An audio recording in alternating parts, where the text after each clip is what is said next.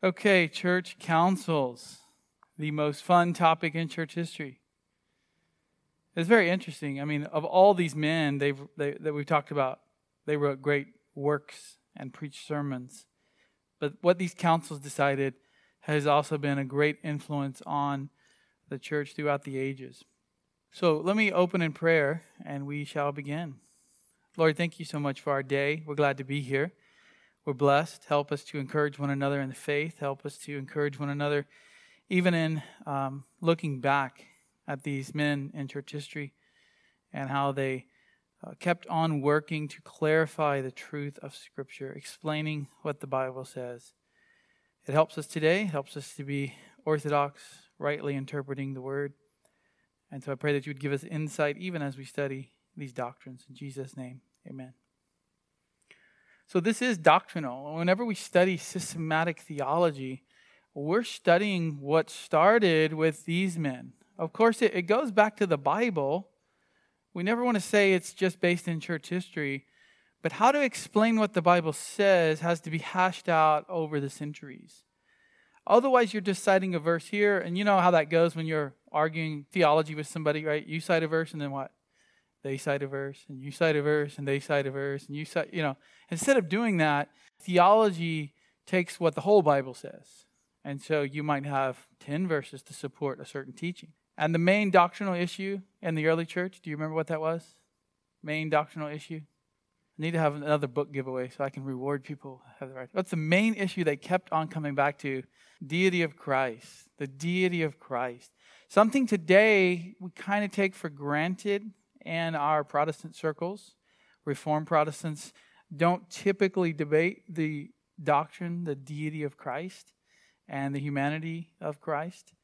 But this was something early on. It was something that false teachers could very easily mislead and persuade the church in a certain direction. So just to review you, we're on the 5th of the early church councils. There is a lot. The Catholic Church recognizes quite a few.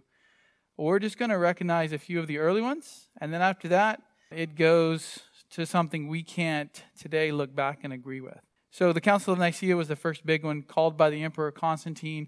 It couldn't happen. Council for the whole Roman Empire of pastors, of bishops, couldn't happen until it was safe to do so. Otherwise, it's like putting all the fish in one barrel. They could just come in and execute all the bishops, all the pastors, and everybody would have to start over in their local churches. So once it was safe to do so, the emperor actually calls this one, it's all about the deity of Christ. Is he the same substance, the same nature as the Father? And of course, the ruling was he is, of course, the same. Homoousios, the same. He's not similar, like Arius said. Then that didn't quite settle it, so many decades later, it comes up again. They made a more official ruling on it. Council of Constantinople, number 1, which means there's going to be another council there. We call this number 1 because we look back and know there's another one. They didn't at the time. So again, called by the emperor. Council of Ephesus, we looked at this last week. This had to do with how do we refer to Mary? And is Mary the God-bearer, the man-bearer, or the Christ-bearer? There's good arguments just on the basis of those words, but probably the best position at this council was the God-bearer, because he is the God-man. The problem is the Catholic Church will later take that, the Roman Catholics, and elevate Mary to a great high place. Then we looked at the Council of Chalcedon. This is a huge one. It really settled the Arian issue once and for all by making a more developed doctrinal statement. It's really the Apostles' Creed, which was then updated at the Council of Nicaea, and then Council of Chalcedon updates it even more. So again, dealing with the who is Christ? Does he have just one nature, two natures, or so on, 3, 4? Different people were involved. And now we're up to number 5, the Second Council of Constantinople. So Chalcedon was important because it forever settled the wording. It's 2 natures, 1 person. Christ is 2 natures, 1 person. In fact, here's the exact wording right here at the bottom. 2 natures without confusion. There's no confusion. There's the deity and the humanity. They're not so blended that there's a confusion there. There's no change. They don't change and develop. The divinity doesn't change. It adds humanity to himself. Christ did. division. So it's not two separate people walking around. Then they just join together to become Christ, the deity and the humanity. So there's no division, no separation. It's one person. He's one person, two natures. That's the right biblical teaching. So now we come to 553. 553. And after Chalcedon, some people continue to debate the integrity of Christ's human nature. So who Christ is as a whole has been settled, but now they're drilling down, trying to figure out, okay, what does that mean about his humanity? And so there's a group called the Monophysites. They focus more on the one nature instead of two. They're saying that after the incarnation, he becomes, he takes on deity, in other words. But the biblical position, what Chalcedon had already said, was two natures from the beginning, from the conception in Mary's womb by the Holy Spirit. And even today, Christ is one person, two natures. Well, the Monophysites, just like any heretical group, gets very upset. They start fighting. If you really want to, in those days, disrupt your enemy's church, you just walk in and start beating them up. And so in the East especially, this was very popular. The Oriental church, that's more Eastern. Think Syria today, towards Persia, the gospel was spreading outside the Roman Empire. Monophysites raged in various factions, so they divided into all these sub-factions. Severians, Phantazicists, and the Julianists. Let's look more closely at what the argument was about. So the Monophysites followed this guy named Eutyches, or Eutyches. That's also referred to as Eutychianism. He said, no, I don't care what Chalcedon said, there's one nature, Christ. And he's just got human flesh. You know, it's like a cloak. It just covers him. So that's what we see, but not really two natures. And these said that Chalcedon would lead to two persons. If you believe what they said back at Chalcedon, that's two people. That doesn't make sense. It's sort of like today when people come to you and say, how can you believe in three persons, one God? You really believe in three gods, don't you? You're a pagan. Well, that's not true. We know what the Bible says, but they can't conceptualize it. And so they start making these kinds of accusations. And so their shibboleth, their key phrase was, God has been crucified. God has been crucified. Because he wasn't human, it was God himself who was crucified, which is heresy. So Diophysites, dio means two, mono means one. And physites, physics, nature. So one nature, two nature. Diophysites believed in two natures. One person, two natures. They were upholding the Council of Chalcedon. This position was supported by the bishop, or sort of the head pastor of all the churches in that city, Byzantium, where Constantinople was, who taught Christ's humanity was impersonal, and who also brought into the Chalcedonian tradition the Monophysite emphasis. So he stressed this guy did too much, the two natures, and he said the humanity of Christ was made personal by its union. So that kind of becomes a third now split. And this third group, the in hypostasia, made Christ's humanity impersonal, less than whole. He's not fully human, in other words, they said. So yeah, there's two, this guy said, Leontius, there's two natures. We can kind of agree with that. But the one human nature, it's not really fully human. So that becomes not biblical, splits off as now a third group. So here's the council. Again, called by the emperor at the time, Justinian. Now, there's no more Western Empire. There's only an Eastern Roman Empire at this time. We'll come to why that is in a minute. But Justinian was a powerful emperor. He restored much of the West that had been taken by barbarians. And he is an admirer of the true doctrine that was discussed at Chalcedon. But he was convinced, I think later by his wife, Theodora, of the Monophysite position. She was a big supporter of the people who said Christ is one nature. And Theodora is quite the character. She had quite the pull on the king. Often people say she ruled the throne, told him what to do. So Justinian writes quite a bit of things on the law, the Roman law, and also some on theology. And he wrote this book called The Three Chapters. And he condemned the Nestorians, that's good. And he also condemned people who wrote against Cyril of Alexandria.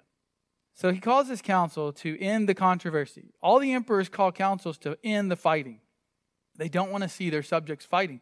They're supposed to be fighting the barbarians, right? It's like infighting in the church today. We don't want to have that. We want to focus on getting the gospel to the people who are unbelievers and fighting against the culture of the sin in the world, not amongst ourselves. And so he's thinking empire-wide. He's the Christian emperor. He kind of thinks the emperors by this time think they have sort of dominance over all the churches. And so he calls it, and there's 164 bishops attending. They have 8 sessions. And they do condemn the Nestorians. They agree on that. Because the Nestorians were saying God was crucified. One of the Trinity has suffered. The net result was that the diophysitic, the two natures position of Chalcedon, was given a bit of a monophysitic interpretation. So this sounds a little bit confusing, but basically they're saying, well, we agree with the two natures, but then again, who's to say that one nature is not such bad language?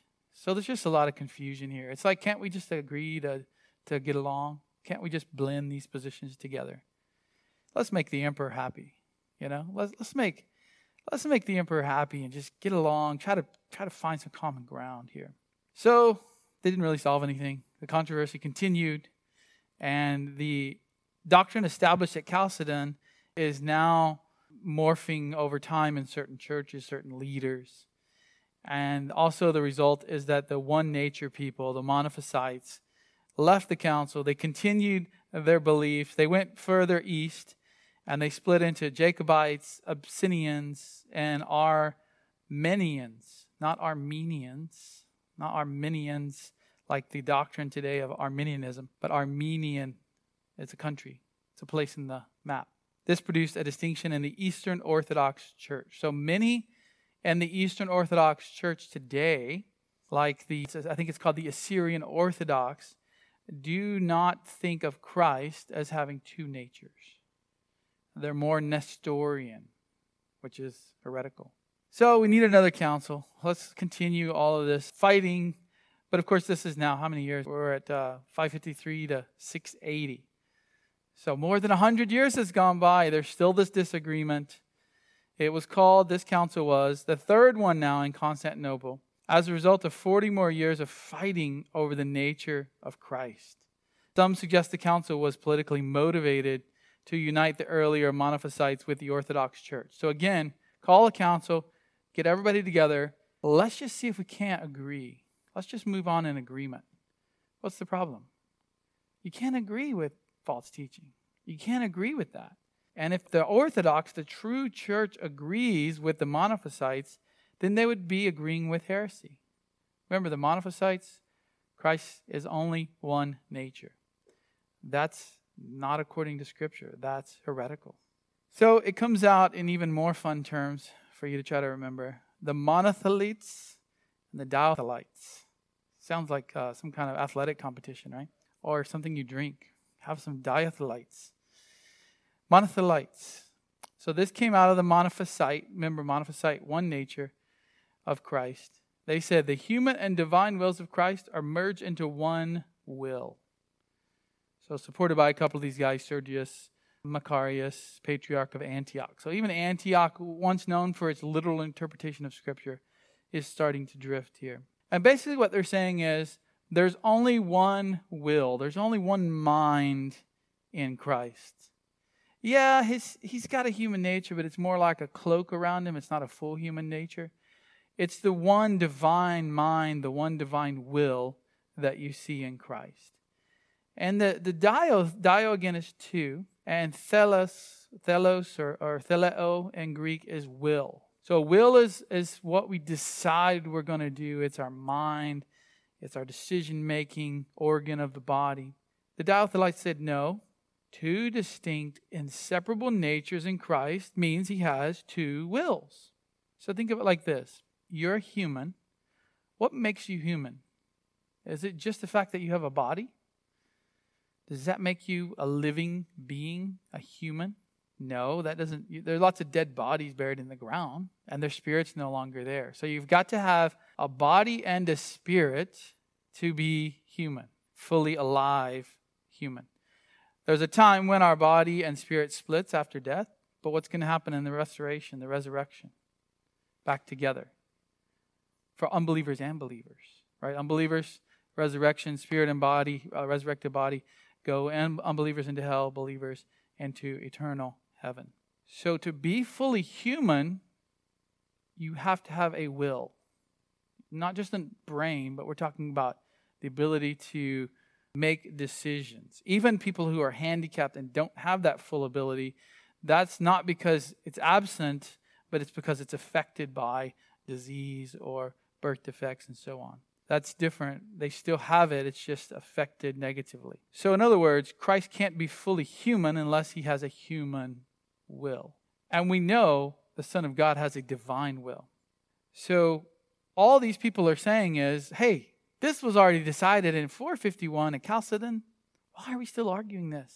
He has two natures. He has two wills. You don't want to confuse the divine and the human nature because it leads to all of these problems. This is a trick question, by the way, that often comes up. You might see these surveys online.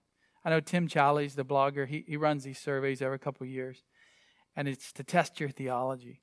And this is the one that people miss the most right here. Because you want to think, oh yeah, Christ has one will. He's not schizophrenic. He's not, got different minds. No, two wills, but they are lined up exactly together. They're not the same. What's our goal in life? To line up our minds with the mind of God. That's how we grow in godliness. So when we line up our minds with the mind of God, the will of God, then we live out what his word says. So how do we do that? We do that through the study of the word, asking for help through prayer, through the Spirit in us. And so, remember, two natures, two wills. So in this council, called again by the emperor, now we're up to Constantine IV. Not that they go right in a row, right? It's just hundreds of years later. This guy's named Constantine. He happens to be the fourth one with that name as an emperor. So they call him Constantine IV. And he supports what now they're calling the Bishop of Rome, the Pope, by this time. And he supports this guy, Agatho. And there's really no contest. The monotheletic view, the one will view, was not well substantiated and bitterly denounced. In other words, they showed up, they tried to make a fuss, they had no biblical argument. And so the rest of the people, the ones who agree with Scripture that Christ has two wills, two natures, denounced that view. So here's the result. Anathematized. What does that mean? Excommunicated. If you hold this view, they said, then you're not part of the true church. And this includes the Pope Honorius I, because he supported it. So he was Pope up until 638. When was the council? 680. So it's always easy to go back and talk about these guys that have already died, right? So the current council in 680 says that position is not doctrinally true. It's not scriptural. You can't believe it and be a Christian. And that includes this guy, Honorius, who was the Bishop of Rome back in the early 600s. A strong argument from history against papal infallibility. If the Pope's always right, like the Catholic Church says today, then what happened with this guy? Because he was heretical. Think about the logic of that. Today they say the Pope is infallible. When he speaks on doctrine, he cannot be wrong. He is the successor of the Apostle Peter. He speaks for God. He speaks for Christ. He's the vicar of Christ. And yet here's a guy from 625 to 638 who was called Pope, and he was completely wrong. Even the later council said he was wrong. Some of these monotheletic followers went on to become tritheists, to say that there's three gods. Okay, fine. We'll just divide it into three different gods. Diotheletism was supported, again, two wills, and that pretty much settled the issue. All right, so we're done with councils. Did we cover all five? 6. Verse 6, we're in agreement with as Reformed Protestants. After that, they start debating about icons, and it's more of an east-west thing. Can you worship icons or not? And they decide in one council that you can, and then they decide in the next council that you can't, and back and forth.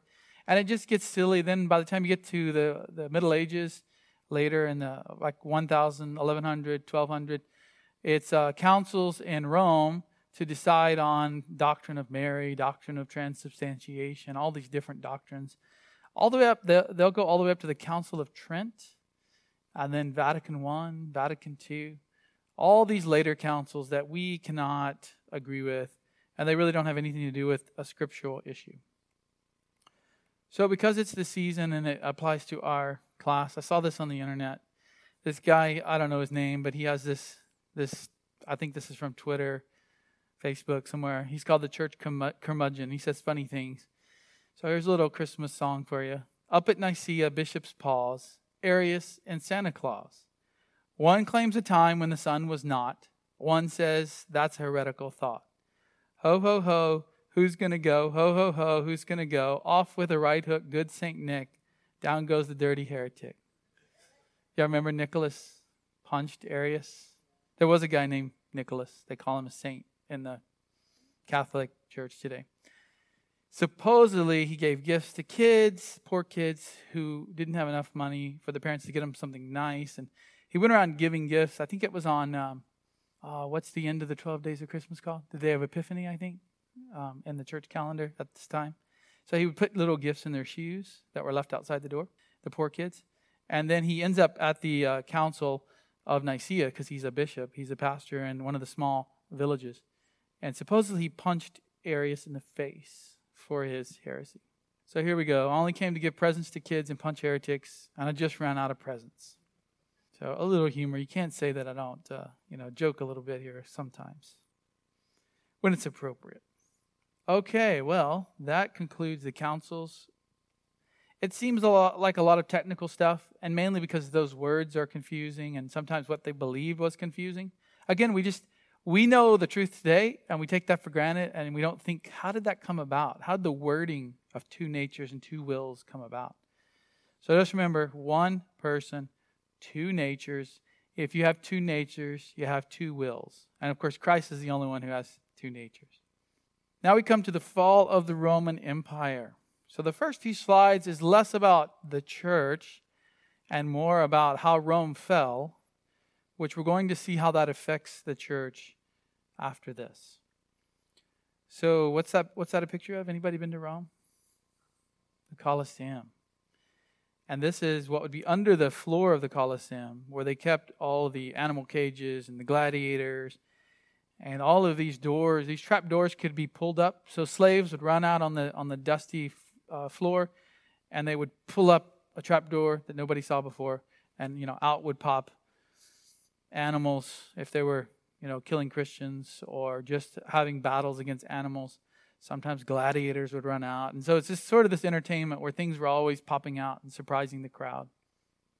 And if you go to our website, you'll see that I use a picture of the Colosseum for the Romans sermon series, which to most people, they're not going to stop and think, but it's not exactly accurate. Does anybody know why having the Colosseum on the picture for a series of Romans is not exactly accurate?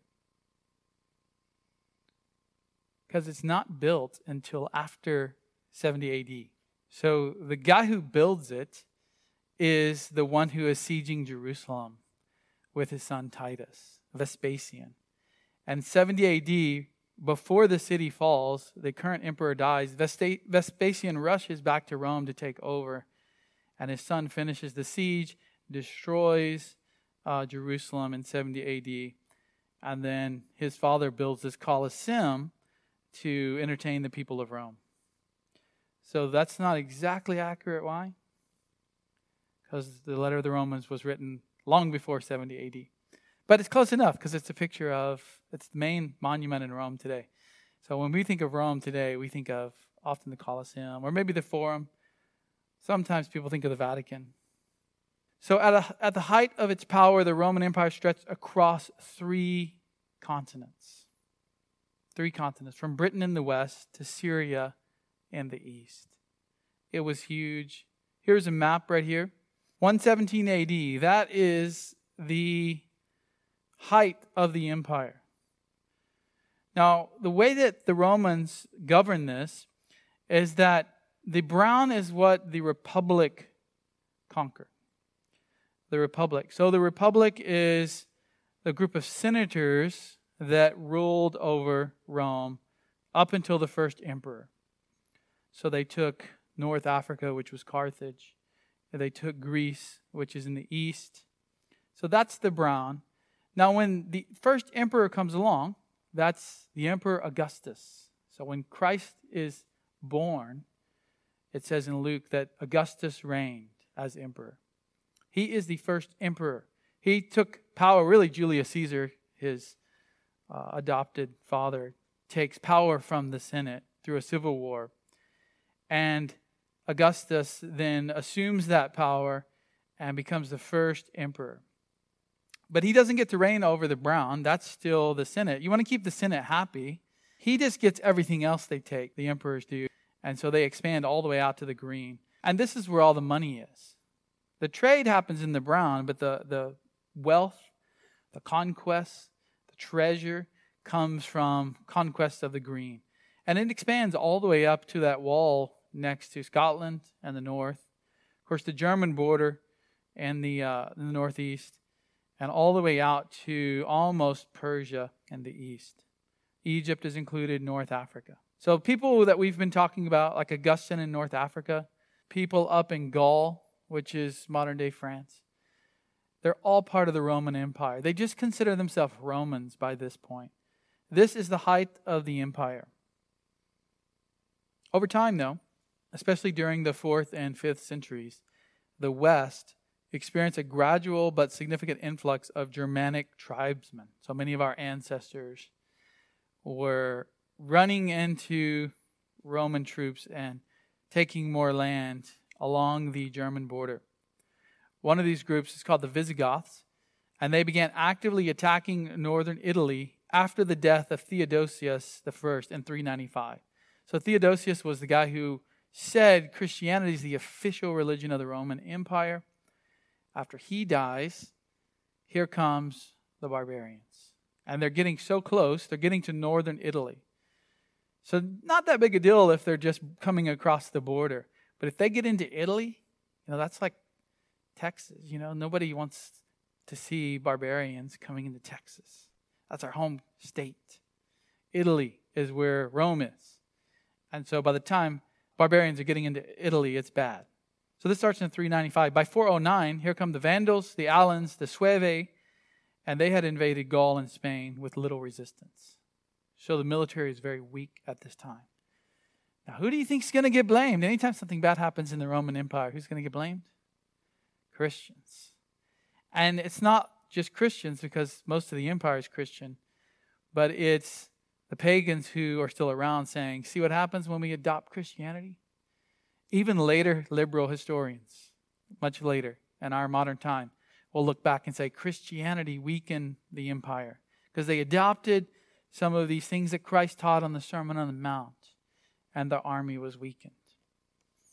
I don't think that's true, but I don't want to spend too much time on why Rome fell. I'll mention a few things in a minute, though.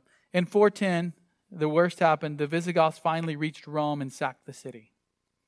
People saw it coming. They knew the Visigoths were going to siege the city. Most of the wealthy got out. Some of the poorer folks stayed there. The Visigoths just came in and they got all the good stuff and then they left. They didn't destroy the city. They didn't stay and take over. Their king didn't set up himself as emperor or anything like that. They just came for the good stuff and then they went on pillaging through the countryside. Because the barbarians were coming into the empire, they needed all the troops they could get. So they started withdrawing the troops from the borders, including all the way out in Roman Britain. And so that's abandoned. That leaves it wide open. And here comes the Angles and the Saxons, or what we call today Anglo-Saxon group together. That's where we get the English language. Many of us have Anglo-Saxon heritage. Our ancestors were a lot of barbarians who took over and killed Christians and destroyed churches. In 429, the Vandals crossed now. And Vandals, we get the name vandalism from them because they destroyed cities. They destroyed things when they came through. So the Vandals crossed over from Spain. They go into North Africa. They capture Carthage, the rebuilt city there. They establish a powerful naval presence in the Mediterranean. This is around the time of Augustine's death. He gets sick. He's under siege. His city is Hippo by the Vandals. And he ends up dying during that time. Now in 444, here come the Huns. Attila the Hun invades Gaul. And 451, he invades Italy. He is going to take Rome. He's going to destroy Rome. And there's a famous story about Leo the First. He's the bishop of Rome at this time. He comes out. He talks to Attila. Attila turns around and goes home. No one really knows what was said. Some people speculate he paid him a bunch of gold that the church had saved up. Others say he just told them this wouldn't be a good idea. Our God's going to punish you if you do this. Whatever it was, Attila, who was a very prideful man, decided to turn around and not attack Rome. So it's still existing, but it's been sacked in 410. The Vandals are ravaging the countryside. The Anglos and the Jutes are taking Britain away. You're going to expect pressure from the east as well. So in 455, the Vandals attacked Rome, and they plundered the city. By 476, the city of Rome was under the rule of the barbarians, and Roman control over the west had essentially ended. So the barbarians are everywhere. All that's really left is the city. The emperor at the time doesn't even live there. He lives in Ravenna, which is a much healthier place to live. And what happens is this guy, Odoacer, this barbarian king, comes into Rome. He says, I'm the king of Italy, and I want you to resign as emperor. There are no more emperors. It was just a young man as the emperor at the time. He resigns, and that's it. No more Western Roman Empire. So here's just an example of all these invasions happening. You've got people coming in from all over the place. The empire is so weak. You can see the blue line. That's the Vandals. They come from way up north. They end up just going through the edge of the empire, sacking, pillaging. They eventually set up camp in North Africa and use that as a base to keep attacking all kinds of the islands and Rome itself. Green are the Huns. They're more like what would later be called the Mongols. They just come in on horseback with bows, and they pillage and they take, and then they return home. But the Visigoths come and stay, and the Ostrogoths come and stay as well. So the Eastern Empire, the eastern part, is not going to fall, though, until 1453. So almost 1,000 years after the West, you have Constantinople and the eastern part of the empire existing. Eventually it'll fall when the Ottoman Turks, the Muslims, come in and take it after many attempts, and we'll look at that a little bit later in the Middle Ages. But by 476, the Western Roman Empire had been split up into a number of barbarian kingdoms. And Roman influence began to diminish. Germanic kingdoms in Europe were established. These kingdoms shared certain Roman customs, so they thought of themselves as inheriting the Roman Empire. They tried to speak Latin. It didn't work out so well, so it turns into French, Spanish, different languages, the Romance languages of today. And they adopted Christianity. Most of them were already somewhat Christian, but they weren't Orthodox Christians. Most of them were Arian Christians. Remember, Arianism spreads really fast because it's popular, it's well liked, there's songs, and all of these people had taken the Arian form of Christianity up into the German tribes. Now, when they come down and take over, the ruling class now is Arian. So here's what it looks like after Rome falls. One king doesn't take over the whole empire. It was hard enough to manage for the Romans. They just are happy to have their own little kingdom. So it's starting to look a little bit more like modern day maps. You have a group called the Franks that end up settling in Germany. Alemanni, that's just really another word for Germans. Burgundians and the area of France. The Visigoths end up taking much of modern day Spain and France, and so on. Yellow is the Eastern Roman Empire. So some of the things we're going to talk about now in the Middle Ages happen in the Eastern Roman Empire and the rise of Islam. But there are still Christians in the West. These barbarians did not come in and kill everyone. But there is a difference. Now you have the true church that's no longer in power politically. But the problem is the church is going to now try to assume what the emperor once did. So the man in Rome, the bishop of Rome, is going to see himself more and more as an emperor-like figure over the Christian world, Christendom. And so now that brings us right up to the rise of Islam. So the West is gone. The East is still there. It's very wealthy, but also very weak. Very weak. The more wealth a nation has, often the lazier they are. and the weaker they get. So why did Rome fall? Why did the Western Roman Empire fall? Probably because they had way too many slaves, much of their population. Some estimate half the population in the Roman Empire were slaves, and they were slaves of the barbarian conquest. So here comes your kinfolk marching their army down, and there's 1 million plus slaves in Rome. Are you going to stay there and get killed, or go join your kinfolk and fight with them? Because now you've been set free. So that was a problem. Also, there's just many political infighting, civil wars in the 200s and 300s, really late 300s and 400s, all these civil wars, weak emperors, infighting, problems in the government, problems in the military, wealth got lazy. Had nothing to do with Christianity. It had to do with the way the government was being run and the fact that they had way too many slaves. They should have had no slaves, but they didn't stop to think, what if these slaves all rebelled with the barbarians?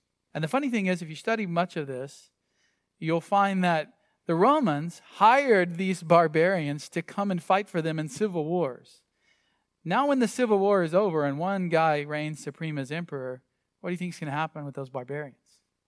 Hey, we made a pretty good living fighting for this guy. Now he's in control. Time to pay up, emperor. Give us some more money. He says, no thanks. Well, fine, we'll come and take it.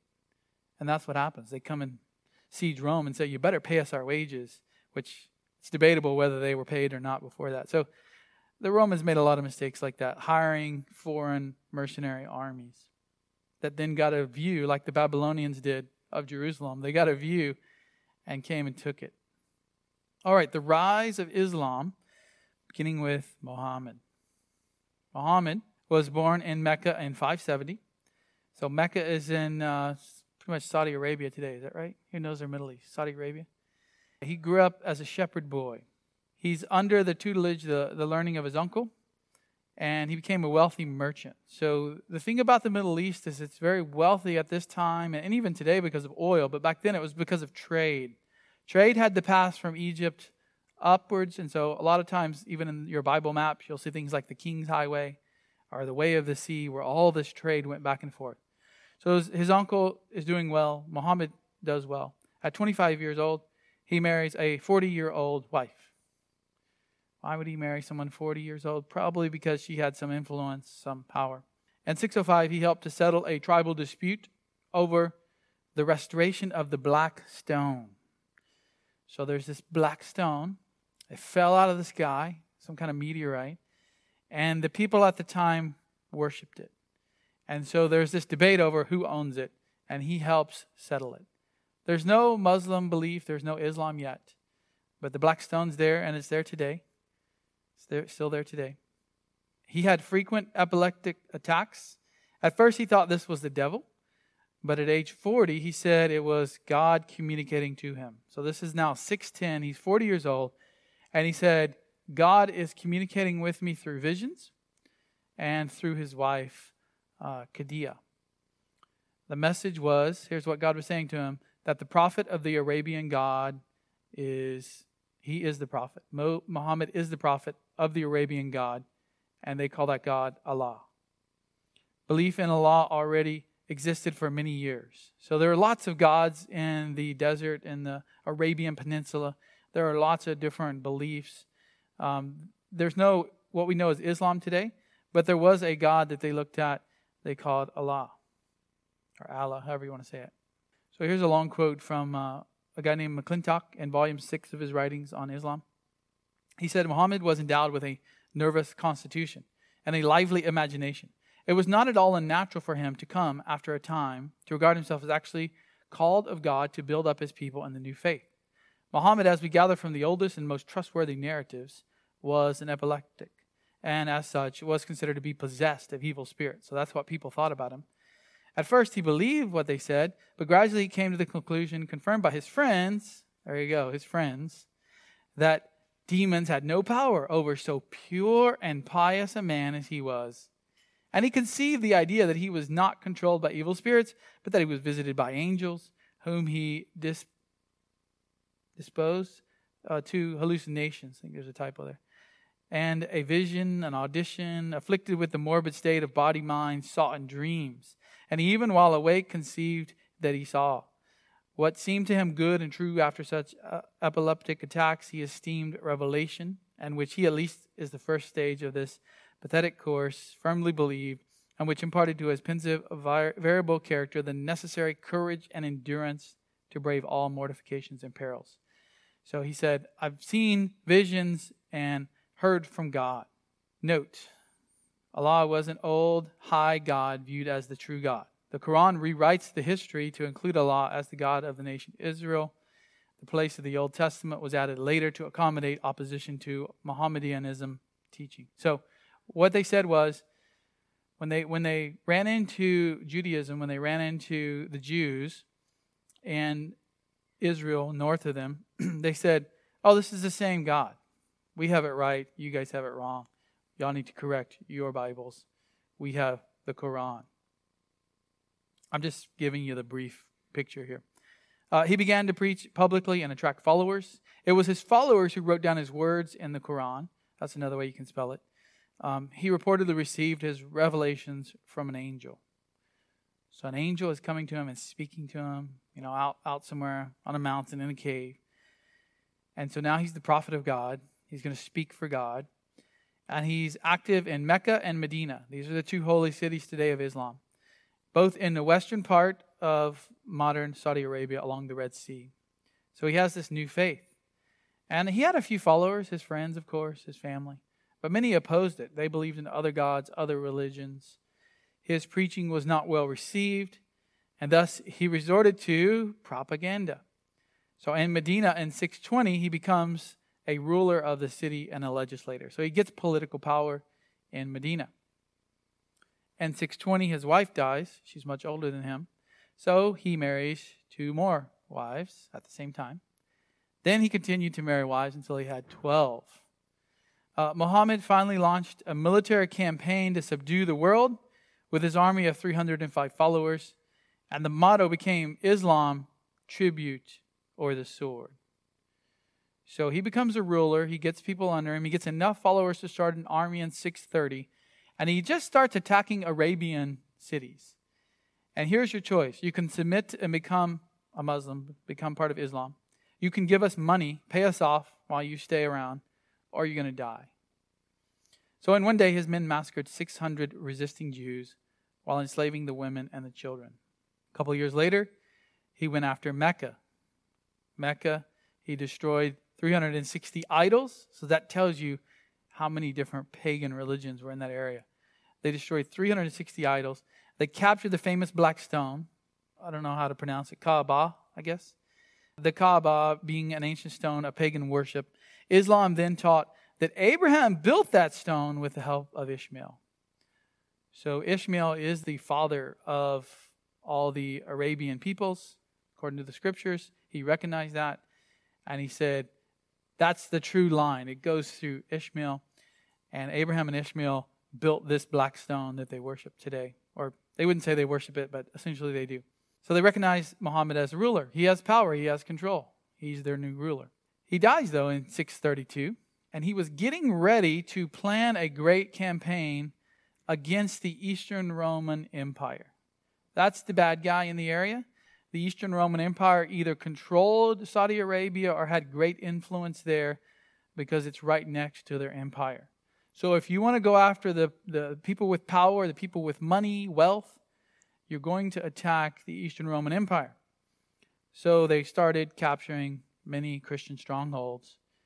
Force is what made him successful. His armies were fanatical. There's absolutely no way we can let any other religion exist inside of our control. And we're going to expand our control and take as much as we can. So this starts with him. Then he dies in 632. By 715, all of North Africa had fallen. So he goes out, he takes Arabia, he takes parts of India. He now, or not him, his followers, his generals, basically go into North Africa. That fell to the Arab forces, Muslim forces. He goes across, Muslim belief goes across the Strait of Gibraltar, through Spain, and into Gaul. So 100 years after he died, they're all the way up into Spain. They've come across the top of Africa. Now they're going across the Mediterranean Ocean into Spain. They're finally halted by this guy, Charles Martel at the Battle of Tours. That's in modern-day France. And they stop on that side. They can't go any further. They stay in Spain for a while until they're kicked out. So what happens after Muhammad? Well, he had begun preaching Islam at Mecca, then later at Medina, and he united the Arab tribes into a political, religious kingdom or empire. He dies in 632 from illness, and there's this big disagreement amongst who's actually going to take over. So this is where it kind of gets nerdy if you're not into Islamic history. It's okay if you want to lay back, take a nap. Better to do it now than in the sermon later, right? Abu Bakr is one of Muhammad's closest friends. And he emerges as the new leader. What's the leader called? The Caliph or Caliph. Well, he dies a couple of years later, though, in 634. So he's succeeded by this other guy, Umar, and Uthman, and finally, Ali ibn Abi Talib. Ali was the cousin and son-in-law of Muhammad. So all three of these early Muslim leaders were assassinated. So it's sort of like we saw in some of the Roman empires. It's just one right after the other being killed. There's no leader for the Muslim armies for very long. Ali was involved in the first Muslim civil war. So there's actually infighting to who's going to control these people, who's going to reign after Muhammad dies. Under these four successors, there's four. They're known as the rightly guided caliphs. The Muslim empire grew quickly, and it went east into Persia. It went north into Byzantium or Eastern Roman Empire. After Ali's death, another guy controlled and seized reign. It started what's called the Umayyad dynasty. So when Muhammad dies, that's already there. Okay, I've done that one. Under this new dynasty, non-Arabs were not given the same social and economic status as Arab Muslims, even if they converted to Islam. So now it's not just convert to the religion, but you have to be of the Arabian tribes, descendants, to be a true Muslim. Some of the descendants of Muttalib, Muhammad's uncle, started a rebellion by gaining support from these non-Arabs who had converted. So there's a civil war, and this dynasty was overthrown and replaced by a new dynasty. A dynasty is just a reign of kings that are descended one from another. So the new one is called the Abbasid dynasty. So we're going now through 600s, 700s, 800s. The centuries that followed are known as the Islamic Golden Age. Because they had conquered so much and adopted much of what they stole from the Greeks, the Romans, and even from the East as far as India and China, they are now entering what's called the Islamic Golden Age, a time when new inventions come about. Things like the windmill, much farming implements and various things are invented, and astronomy and mathematics and the fun stuff like algebra, all of these things are developed. The capital city of this Abbasid dynasty was Babylon. So here's what it looks like in the different phases. Muhammad's just in the darkest part there. When he's alive, he expands and pretty much takes control over the Arabian Peninsula. There's not a lot of major cities there, so he just had to take Medina and Mecca, a few other places. When he dies, his followers expand it to the orangish color there, and that's up until 661. And then they continue all the way into the 700s, taking the yellow. So pretty much from the borders of India all the way out to Spain, across North Africa. Now they don't yet have the Asia Minor there, modern-day Turkey. They will eventually take that. They'll cross the sea there and try to take Europe, but they get stopped in the Middle Ages in Austria or Vienna. So after this golden age, the Abbasid dynasty, after 950, the dynasty began to break up into independent Islamic states. So it can't hold the power, the control. So this is what it looks like by the 9th and 10th centuries. I'm just giving you a brief overview because we're going to come back and now look at things like the Crusades and what happens with the Muslims and Christians during the Middle Ages. So in 1055, a new tribe arrives from the steppes out towards Russia. They're called the Turks. And this specific group is the Seljuk Turks. They gain control of the former Abbasid Caliphate. the empire there. And Muslim expansion continued during this time through both conquest, proselytism, through trade routes that had been established into Africa and the West, and Asia and the East. So by the 800s, some of these Muslim conquests in the West, especially in the Iberian Peninsula, Spain, began to be reversed. So by the 800s, there are Christians living amongst the Muslims, and they want their land back. They want their territory back. So they have a king, they get an army, and they began to push the Muslims south out of Spain. After 1,000, Christian kingdoms in Europe began banding together to undo Muslim conquests. These military endeavors are known as the Crusades. We will come to the Crusades probably after the holidays. We'll look at what happened there. What should we think about the Crusades? Is it all bad? Is it all good? Is it somewhere in between? Though the Crusades had some initial success in driving back Muslim forces, the gains were only temporary. In the 13th and 14th centuries, the Ottoman Empire, named after one of these Seljuk Turks, emerged to control Turkish lands. And so then, up until World War I, the Ottoman Empire is quite large. Ottoman Turks reign over a large territory in the Middle East from Turkey. So here is sort of the Middle Ages up until roughly the late 1600s. And all these different regions, groups, tribes, how they grew. This is the Ottoman Empire. So it starts out as a very small brown area in Asia Minor. They take land from the Eastern Roman Empire. And then from there, once they take over much of these cities and the wealth of the Eastern Roman Empire, they began to expand and essentially conquer the Eastern Roman Empire. It takes them 1,000 years to do it almost. So let's briefly just look at the teachings of Islam. The Quran contains material drawn from Judaism and Christianity. So here's where we get a little bit more theological. What is it they believe in? Where did it come from? And we only have a minute, so we won't get to go very deep. But for many years, it only existed in Arabic, but recently the Quran's been translated into English and has 114 chapters. No translations are considered authorized or authoritative. And Gabriel's the angel that supposedly gave this all to Muhammad over a 2-year period. There's even debate. So in the Bible, we have all these manuscripts, and people get a little upset. What do you mean we have different manuscripts? You know, my King James says this, and my NASB says something a little different. That's a good thing, though. It's not good that there's different translations, but it is good that there's different manuscripts we can look at. What happened with the Quran is all these people were fighting right after Muhammad's death. And as time goes on, they end up saying, no, I have the true writings of Muhammad. Destroy that guy's writings. Burn that guy's. So it's really hard for historians to see what did actually Muhammad write versus what did his followers later burn and get rid of. So Quran is basic to the Muslim faith. It's called the law, the Sharia law is there, understood as common law. So it's not a civil law like the U.S. government has a law, but it's common law. It's the law that everybody under Muslim territory should live by.